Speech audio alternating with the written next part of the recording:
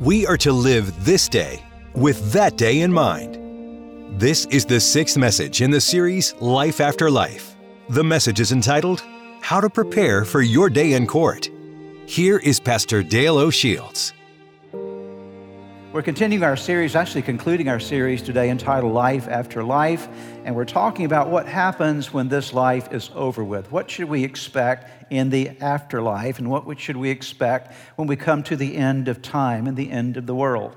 And this is, as I said, my last message in this series. By the way, following the Easter presentation next weekend and the Easter services in Frederick, I'm going to start a brand new series of messages called Smart Living. We're going to be looking at the book of Proverbs and learning some things about how to live your life wisely. So you want to make plans to be a part of that the week following Easter. If you've missed any of the messages as a part of this particular series, it's very easy to go to our website at church-redeemer.org. All those messages are archived there for you. It's very easy to get them and just download and catch up on any messages that perhaps you missed. But today, I want to talk to you about this final message, and my title is How to Prepare for Your Day in Court. I'm going to talk to you about how to get ready for that last day when you and I will meet Jesus. I've been using a little diagram. We're going to put it on the screen here again for you to help us to understand how human history is moving toward its final day. All of us come into this world, we're conceived in our mother's womb, and at that moment we have life. We believe that life begins at the time of conception, that life is precious. God knows you and knew you when you were in your mother's womb. The prophet Jeremiah makes that very clear. But there comes a moment in time, sometimes around 9 months after being conceived, you enter into this world with your birthday, you live a certain number of years, and none of us know how many years we're going to live. It could be few, it could be many. How tragic it was to hear just yesterday of the young NFL football player, I believe with the Pittsburgh Steelers, I believe, if I'm correct there, who lost his life, just 24 years of age. So sad to think about. But yes, death comes to all of us at some point in time. You do not know how long you're going to live. So we have a life that's given to us by God, a certain number of days that we're going to live, and then there will be a time when you will breathe your last breath. Your life will be over with. Someone will sign your death certificate, and that will be the end of your life here on earth. But it's not the end. It's the end of your life here, but there's something else that continues. There is life after life. And if you're a follower of Jesus Christ, as soon as you breathe your last breath, the Bible says that you and I are going to go to a place called paradise. To be absent from the body is to be present with the Lord. Jesus said to the thief on the cross who asked for salvation, "Today you will be with me in paradise." So there was the promise given to that person who reached out for salvation, and to all of us who know Jesus as Lord and Savior of our life. We have eternal life in Him. You don't have to worry about what's going to happen when you die. When you breathe your last breath, you will immediately go to a place called paradise. It's an intermediate place, and the only reason it's intermediate is because it's waiting for the ultimate second coming of Jesus and the final judgment. But your eternal fate is settled in paradise as a believer. If you have rejected Christ, if you push God out of your life, there's a place reserved for those who've said they don't want anything to do with God, and that place is called Hades. At least initially it's referred to as Hades in the book of Luke, and we see that Hades is a place where people are separated from God and separated from the life of God. While we are waiting for the final judgment, two things are happening in our world. Number one, the gospel is being preached. From the time that Jesus rose from the grave and ascended back to the right hand of God the Father, the gospel has been preached. Jesus said, "Go into all the world and preach the gospel and proclaim my kingdom." And even to this day and into the future, the gospel is going to continue to prevail and be preached all around the world with people coming to faith in Christ. Simultaneously with the gospel being preached, evil will increase in our world as well. Don't expect our world to get better. Expect that our world is going to get worse. In fact, the Bible says that we're moving toward a time that will be known as the Great Tribulation. We don't know exactly when that will happen, but there will be a moment in time when things will get not better, but worse, and it will lead to this clashing of the kingdom of light and kingdom of darkness. The kingdom of darkness will be personified by the spirit, not only the spirit of Antichrist, but more than likely, from what we can see in Scripture, the Antichrist himself will appear, personification of evil. The book of Revelation refers to the Antichrist as the beast. The Apostle Paul refers to him in 2 Thessalonians as the man of sin or the man of lawlessness. But this would lead to the cataclysmic moment of the Battle of Armageddon. That Battle of Armageddon may actually be a physical battle. We don't know for sure. Armageddon is located in Israel. The actual word Armageddon comes from the phrase Har Megiddo, which means the mountain of Megiddo. And you today can go to this ancient ruins of Megiddo, and you can look out, as my wife and I have many times, over that valley. Napoleon said it's the greatest battlefield in all the world, and there'll be a clash between light and darkness. And Jesus will return with ultimate victory. He is already the victor. We're not waiting for Jesus to prevail. He has already prevailed, but then all the world will know that he indeed is the conquering king. So we're not waiting. Listen, we're not waiting for Jesus to win. Jesus has already won. Okay.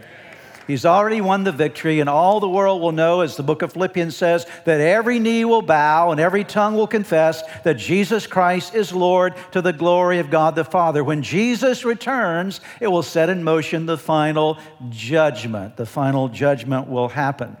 At the final judgment, there will be the final assignment, no changes. Those who've already been in paradise will experience the final assignment of heaven. Heaven and earth will combine, a new heaven and a new earth, as we talked about last weekend. And those who've chosen to reject God will be assigned to eternal separation from God. But there will be a final judgment. In the final judgment, there are two dimensions. Again, if you missed any of this, go back to last week's message. It's going to make this very clear. The great white throne judgment is the judgment that determines those who are not in the book of life. They're assigned to eternal separation from God and eternal hell that was designed for the devil and his angels. In the Bible, there's a lot to say in the Bible about hell. We haven't discussed it very much in this series, but Jesus talked a lot about the reality of the place of eternal separation from God, and that's the great white throne judgment. If you're a believer in Jesus, you don't have to worry about that. Jesus took care of that for you. He took your punishment for you, and so you don't have to worry about that judgment. But there's a second element of judgment that you and I need to be aware of, and it's what I'm going to talk to you about today. It's called the judgment seat of Christ. Would you say that with me? The judgment seat of Christ. And so for every believer, are we going to heaven? Yes, we're going to heaven. Jesus secured our salvation. But every believer will have a day in court before Jesus.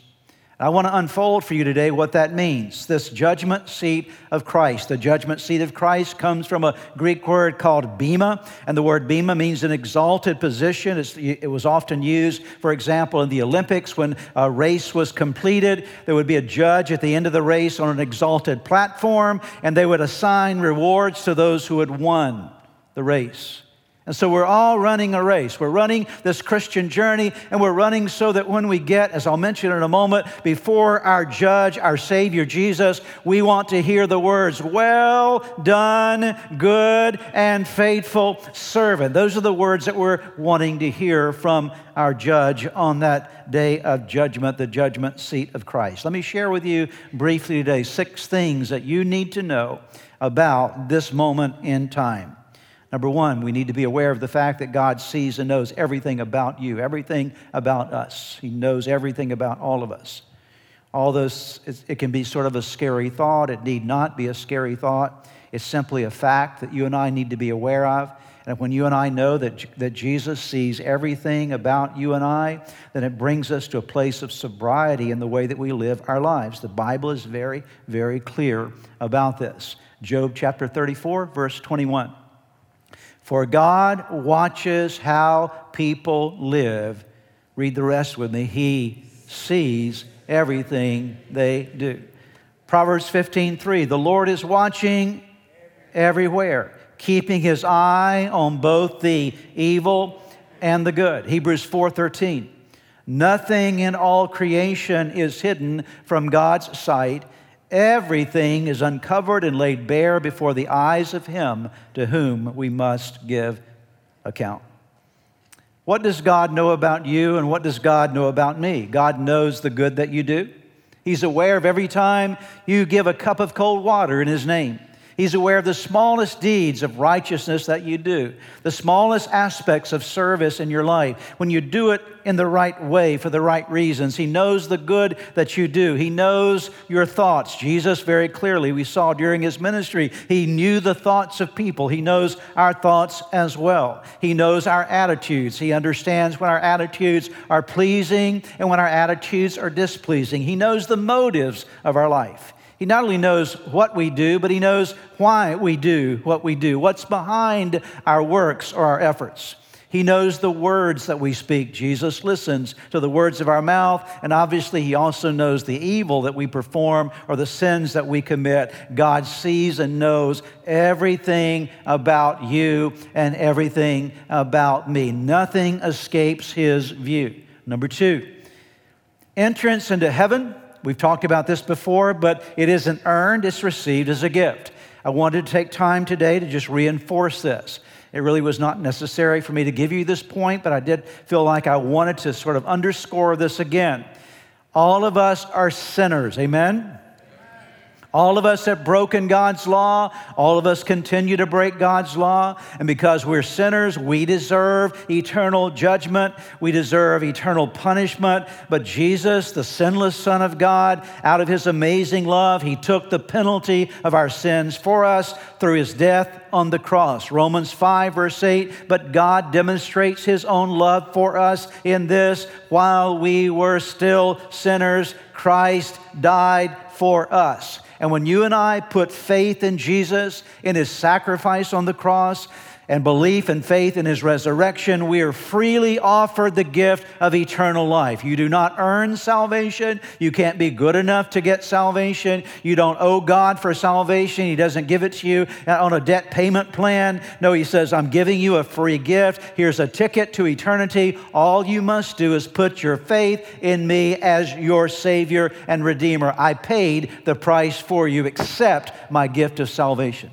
Romans 10, 9 and 10. If you declare with your mouth, Jesus is Lord, and believe in your heart that God raised him from the dead, you will be saved. It doesn't say you might be saved. It says you will be saved. Absolute assurance of salvation. For it is with your heart that you believe and are justified, made right with God, made just as if you never sinned. That's what the word justified means. And it is with your mouth that you profess your faith and are saved. So your salvation doesn't, your eternal life and salvation doesn't depend on you. It depends on Jesus. I think we ought to praise him for that today. Amen?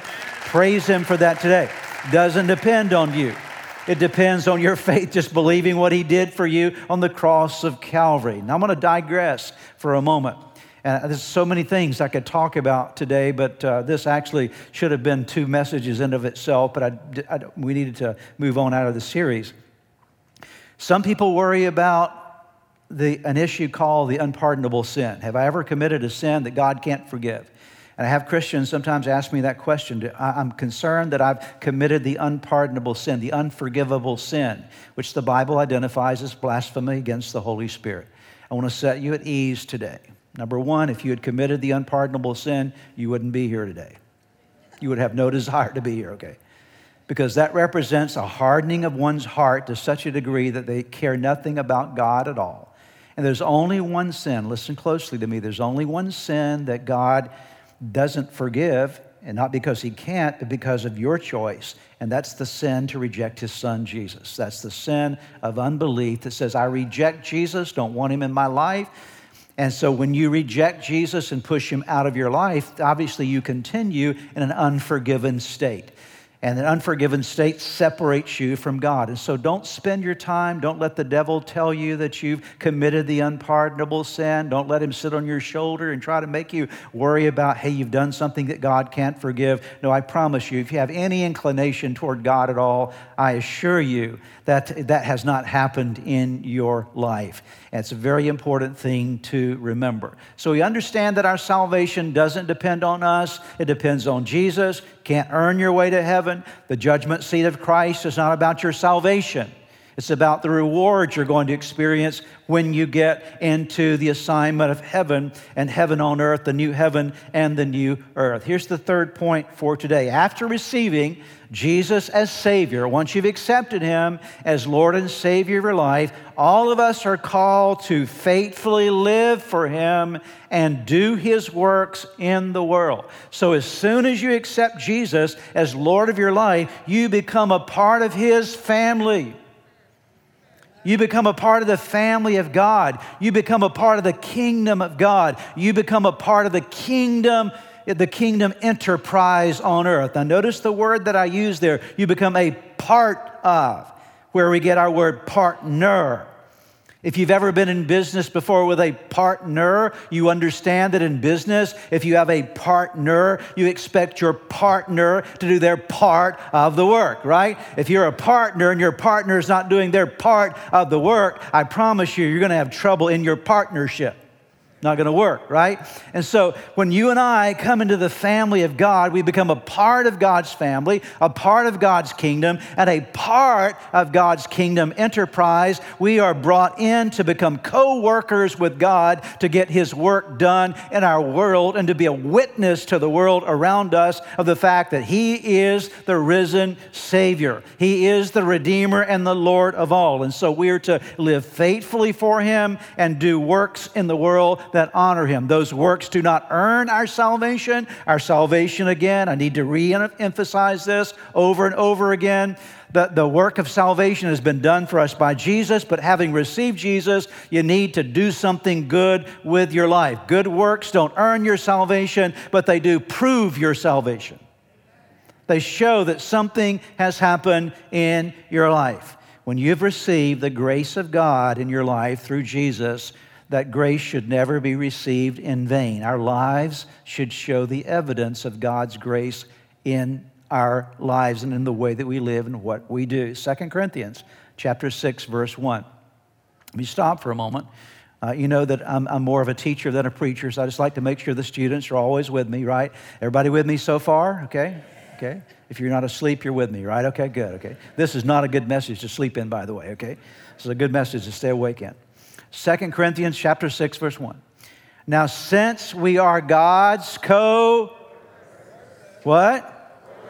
His partners, His co-workers, Paul writes, since we are this, faithful believers, we've come to faith in Christ, since we are God's co-workers, we beg you not to take God's marvelous grace for granted, allowing it to have no effect on your lives. Don't let this grace that you received be taken for granted so that it has no impact on how you live. 2 Corinthians 5:17. Therefore, if anyone is in Christ, the new creation has come. The old has gone, the new is here. Any man that's in Christ is a new creation. Old things have passed away, all things have become new. And so when you accepted Jesus, you were born again. You became a new creation in Christ. You and I have to learn how to live as a new creation, but it happened when you were born again by the Spirit of God. Ephesians 2:10, for we are God's handiwork, created in Christ Jesus to do good works which God prepared in advance for us to do. So having received salvation, God has a good work for you to do. There are assignments that He has for your life. He prepared those things specifically for you to be engaged in. Titus chapter 3, verse 8. This is a trustworthy saying, and I want you to stress these things. Paul, writing to Titus as a pastor here, telling him what to preach about, what to teach about, so that those who have trusted in God may be careful to devote themselves to doing what is good. These things are excellent and profitable for everything. Notice again, we're encouraged to do what is good, having received Christ. Jesus himself made this statement, this important understanding that having come into his kingdom, we have responsibility to live a certain way. Matthew 6, beginning in verse 19. Don't store up treasures on earth where moths eat them and rust destroys them, and where thieves break in and steal. Store your treasures in heaven, where moths and rust cannot destroy, and thieves do not break in and steal. Wherever your treasure is, there the desires of your heart will also be. So here Jesus said, make sure you're living with a set of eternal values, heavenly values, not thinking that earth is your final destination. It is not. There's a heaven that you need to be laying up treasures in. So God expects us to demonstrate his goodness in our actions, in our attitudes, in our motives, in our thoughts, and in our words. Here's our fourth point. Out of 6 today, our fourth point. All Christian believers, not some, but all Christian believers, me, you, all of us, who know Jesus Christ as Lord and Savior of our lives, all Christian believers will stand before Jesus one day and give an account of their actions, their attitudes, their thoughts, their motives, and their words. This is very serious. I don't want you to get to that day and say, nobody told me about this. Okay. Nobody told me that I was going to be standing before Jesus. I'm telling you today. Okay. So that you're aware of the fact that when this day happens in your life, you can remember, I remember back in April 2022, that sermon, they told me about that. I remember that day. So we don't want to be ignorant of this reality. I'm telling you today to think in these terms. Let me read the point again.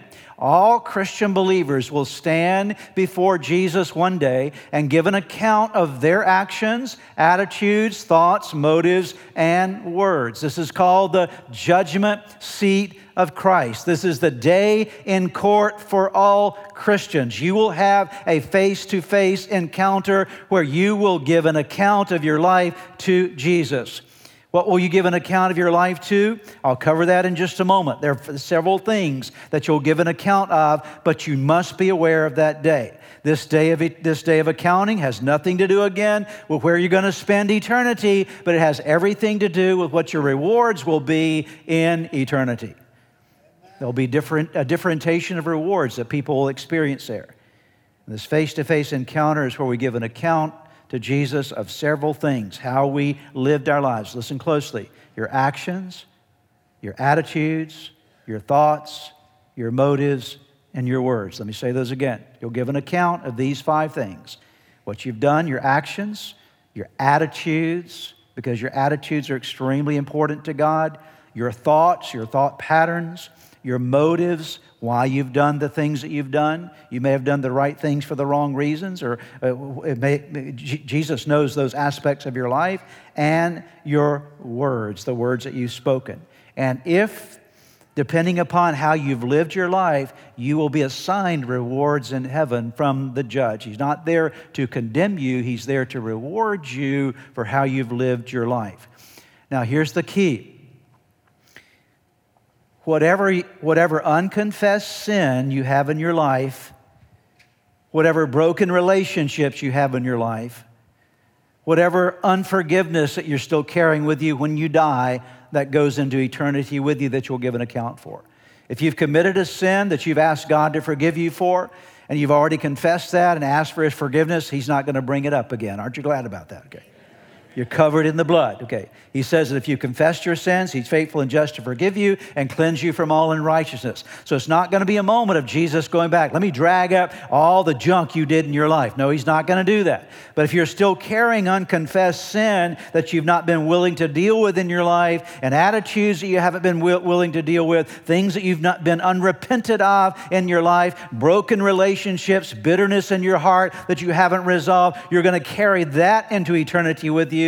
and you will give an account that day for those things that have not yet been dealt with in your spiritual journey. That's why your spiritual growth is so very, very important. Take a look at the scriptures and let's see what it says about this. Romans 14, verse 12. So then, each of us, how many of us? Each of us will give an account of ourselves to God. 2 Corinthians 5, verse 10. For we must all appear before the judgment seat of Christ, so that each of us may receive what is due us for the things done while in the body, whether good or bad. Matthew 12, 36 and 37, Jesus himself, you can be sure of this, when the day of judgment comes, everyone will be held accountable. Listen to what he says here. Will be held accountable for every careless word he has spoken. I mean, you're looking for duct tape for your mouth right now, okay? Right? Your very words will be used as evidence, and your words will declare you either innocent or guilty. It has to do with your words. Revelation 22:12. Jesus says, look, I am coming soon. My reward is with me, and I will give to each person according to what they have done. Matthew 25:21, his master replied, well done, good and faithful servant. You've been faithful with a few things. I will put you in charge of many things. Come and share your master's happiness. Those are the words, as I mentioned a few moments ago, that I trust that every one of us here today and those watching online would say, this is what I want to hear. When I get to heaven, I want to hear Jesus say, well done, good and faithful servant. But let me just remind you of something. We don't hear well done unless we've done well. Okay. And so there's a responsibility on us to live our life in a certain way as we stand in awareness of that day that we will stand before him. Matthew 16, verse 27. For the Son of Man is going to come in his Father's glory with his angels, and then he will reward each person according to what they have done. Paul comes to the end of his life. He knows he's going to die soon.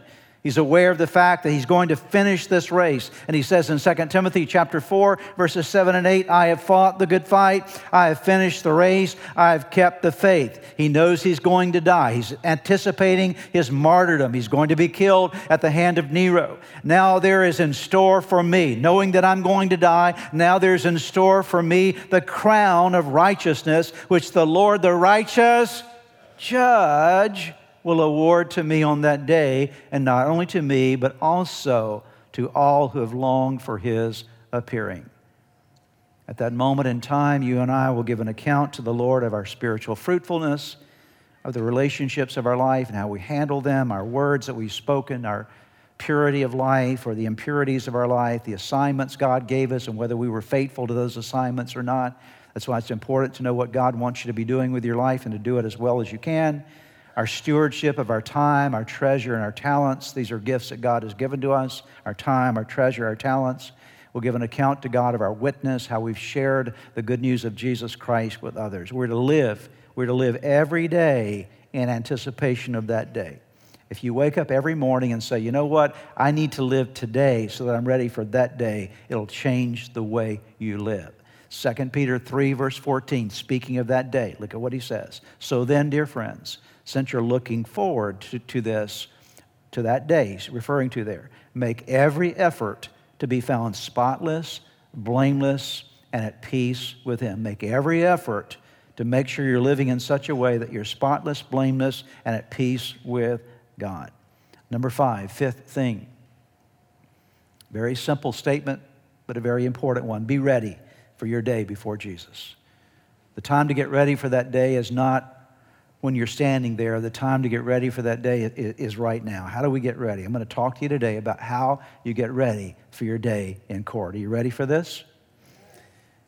I'm going to share with you right now how to be ready for that day so that that day will not only not surprise you, but you'll be ready to hear, well done, good and faithful servant. Several things that you need to be, or 8 things I want to give you. Number 1, you need to be a growing Christ follower. If you've accepted Jesus Christ as Lord and Savior of your life, you need to be growing. You need to be maturing. Don't stay a baby Christian your whole life. There are a lot of Christians, been Christians for 20, 30, 40 years, and they're no more mature today than they were when they first accepted Jesus. Are they going to heaven? Absolutely, no question about whether they're going to heaven. They haven't grown in their faith at all. They haven't learned anything about God or His Word, and they haven't taken a class or studied anything about how to apply God's Word to their lives. They're saved, yes. Are they going to heaven? Absolutely. But they haven't grown. They haven't invested in their spiritual journey. That's why Peter says, grow in the grace and knowledge of our Lord and Savior of Jesus Christ. It is time for all of us to make the decision that we need to continue to grow. God is not looking for perfection in your life, but He is looking for growth in your life. Can I say that again? God is not looking for perfection in your life. He knows that we're imperfect. He knows that we're going to miss the mark from time to time. He knows there'll be moments you're going to fall flat on your face in your spiritual journey. But if you're a growing Christian, when you fall flat on your face, what do? You get right back up again. The righteous may fall 7 times, but he rises again, the Bible says. So you might fall and slip and have those moments in your life, but you get back up and you keep going and keep learning. You learn from your mistakes in the past. You don't dwell on them, but you use them as education for your future. You don't want to remain a baby Christian your whole life. There comes a point in time in your spiritual journey when you need to trade in your bib for an apron. Okay? Amen? There's a lot of Christians that are walking around beat with a bib. Take care of me, feed me, take care of me. Take care of me. It's all about me. Me. Okay. Is that not what a baby, what do they do when they're not getting their food? Wah. There's a lot of noisy Christians around. Wah. Always creating trouble and problems because they haven't grown up. And so at some point in time, it's time to get rid of it doesn't look nice to be 70 and wearing a bib. Actually, at 70, you might need a bib, okay? Let's go back to 50, okay? But the point being is that, I don't even know where that came from. So. Anticipation of my 70th birthday, I guess, I'm not sure. But the point being is that there's a time in life when you just let go and say, I'm going to grow in my relationship. I'm going to put on an apron. I'm going to get busy serving God. I'm going to be a growing Christian. And I will tell you that when you stand before Jesus, your growth record is going to be there. Amen? Not your perfection record, but your growth record is going to be there. Are you growing in your faith? Number 2, how do you get ready for that day? Keep a clean record with God. What does that mean? It means that when you sin, tell Him about it. Don't keep going on in sin and not confessing it, not dealing with it in your life.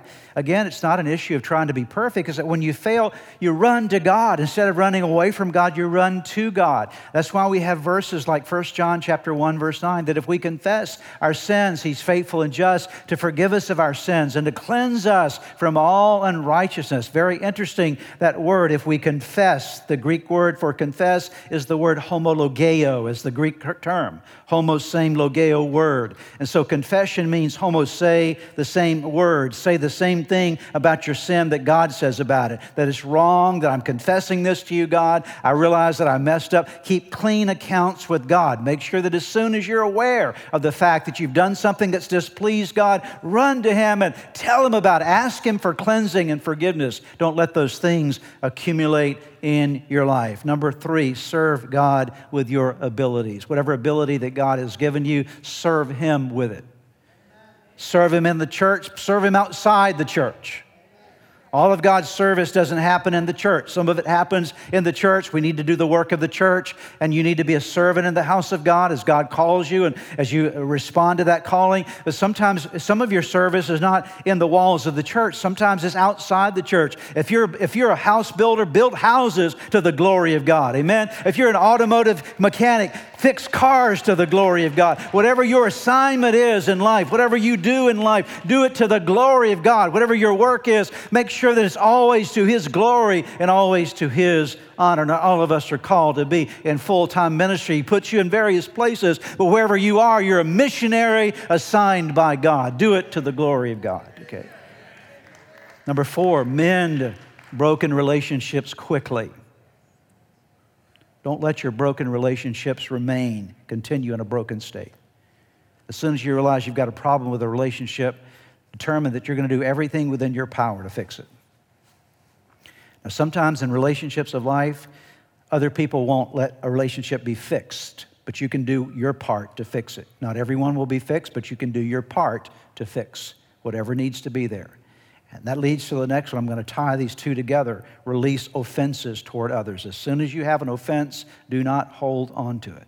You often hear people on their deathbed calling people on beside their deathbed because they want to make peace. They want to mend relationships. Why? Because they don't want to die with a relationship broken. And if you go into heaven and you're carrying unforgiveness with you and bitterness and resentment towards somebody, the better time to deal with it is not when you're standing before Jesus and having to be confronted about the ugly bitterness that you've carried toward your brother, your sister, a family member, somebody in your life that you've been bitter against. No, go ahead and forgive it now. Go ahead and let go of it. The Bible says that our forgiveness is in many ways dependent upon our willingness to forgive.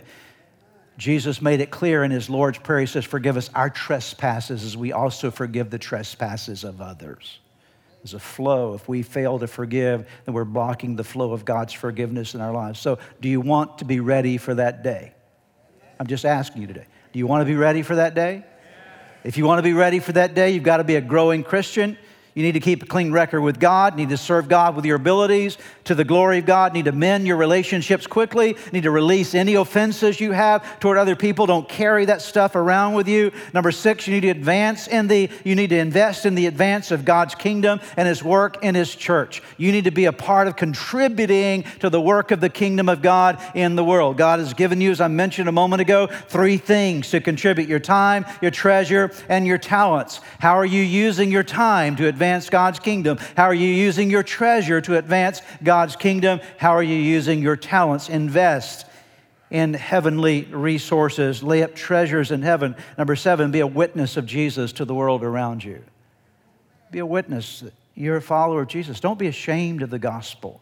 Paul said, I'm not ashamed of the gospel of Jesus Christ. It's the power of God unto salvation to everyone who has believed. We need not be ashamed. Jesus went to the cross, on the cross of Calvary, where people walked by and mocked Him and spit upon Him and made fun of Him. And He did that for you and me. You and I need not be ashamed of our Savior. You and I need to stand tall and say, yes, I am a Christ follower. Sometimes that's going to be... Listen, you don't have to be obnoxious when you do that. In fact, you should not be obnoxious. You don't have to be weird when you do that. A lot of weird Christians give Christ the wrong impression of what it means to be a Christian. Please, if you get weird in your Christianity, you're welcome to go to another church. We just prefer that, okay? But you and I need to stand tall and say, I am a follower of Jesus Christ, not just in word, but in lifestyle. Again, does that mean you're going to be perfect and everything? No, you're not. I'm not in any way saying, and nor does the Scripture says that you're going to have to live your life in some level of perfection, but you're in a process of doing the best you can to share with the world around you that you are a Christ follower. Number 8, live with heavenly values and heavenly priorities. Number 6, whatever our eternal rewards, whatever reward you receive in heaven from Jesus, for any good you've done in your life, they will be turned into the praise of Jesus, the only worthy one. I hope you got that. Let's say you receive, well done, good and faithful servant. Here's a reward. Here's a crown for this, and I'm crowning you for that. I will promise you, I will assure you that there's only one star in heaven.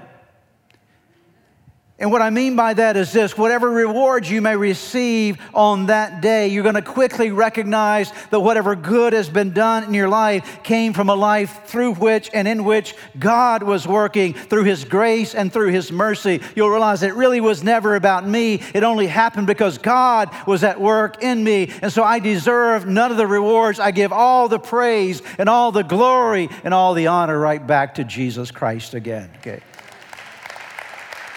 The Bible says that we will lay our crowns at His feet because there's only one who is worthy. Listen to John's statement in Revelation chapter 4 as I conclude here today.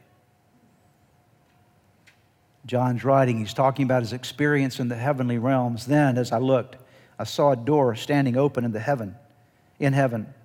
And the same voice I had heard before spoke to me like a trumpet blast. The voice said, "Come up here. I will show you what must happen after this." And instantly I was in the Spirit, and I saw a throne in heaven and someone sitting on it. Well, we know who that is, right? Jesus. The one sitting on the throne, Jesus, was as brilliant as gemstones, like jasper and carnelian. And the glow of an emerald circled his throne like a rainbow. 24 thrones surrounded him, and 24 elders sat on them. They were all clothed in white and had gold crowns on their heads. From the throne came flashes of lightning and the rumble of thunder. And in front of the throne were 7 torches with burning flames. This is the sevenfold Spirit of God. In front of the throne was a shiny sea of glass, sparkling like crystal. Doesn't heaven sound beautiful? In the center and around the throne were 4 living beings, each covered with eyes, front and back. The first of these living beings was like a lion. The second was like an ox. The third had a human face. And the fourth was like an eagle in flight. Each of these living beings had 6 wings, and their wings were covered all over with eyes, inside and out. Day after day and night after night, they kept on saying, "Holy, holy, holy is the Lord God, the Almighty, the one who always was, who is, and who is to come." Whenever the living beings give glory and honor and thanks to the one sitting on the throne, the one who lives forever and ever, the 24 elders fall down and worship the one sitting on the throne, the one who lives forever and ever. And they lay their crowns before the throne and say, what are they saying? "You're worthy, O Lord our God, to receive glory and honor and power. For you created all things, and they exist because you created what you pleased." Dear ones, when you and I stand before Jesus that day, at that moment of the judgment seat of Christ, and you have that moment, that face-to-face with Jesus, you have the opportunity where things that need to be reviewed in your life or my life are reviewed. And then perhaps there's that moment when Jesus says, "Well done, good and faithful servant. I'm giving you the crown of," and whatever that crown might be. I assure you that at the moment that we receive that crown, the very next thing that we'll do is we'll hit our knees and we'll throw our crowns at the feet of Jesus, realizing that we could have done nothing apart from Him. That every crown that came our way came because of His grace that was at work in our lives. And there's only one in heaven who is worthy. Worthy is the one that was slain. And we know, as Jesus reminded us in John chapter 15, apart from me, you can do nothing. And we'll bow before Him and say, "Worthy, worthy is the one who was and is to come. Holy, holy, holy is the Lord God Almighty." Are you prepared for that day? Are you ready to live your life in such a way that as that day comes, you'll be able to present your crowns to Jesus, having lived a life that brings glory and honor to Him? Would you bow your heads with me as we pray today? Father, we thank you. We come before you in the mighty name of Jesus, realizing that we're here today simply by your grace. You've saved us and redeemed us, not because we deserve it or by our good works, but because of what you've done for us. And thank you, Lord, that having been redeemed and saved and having received your grace, we want to let that grace work in us and through us.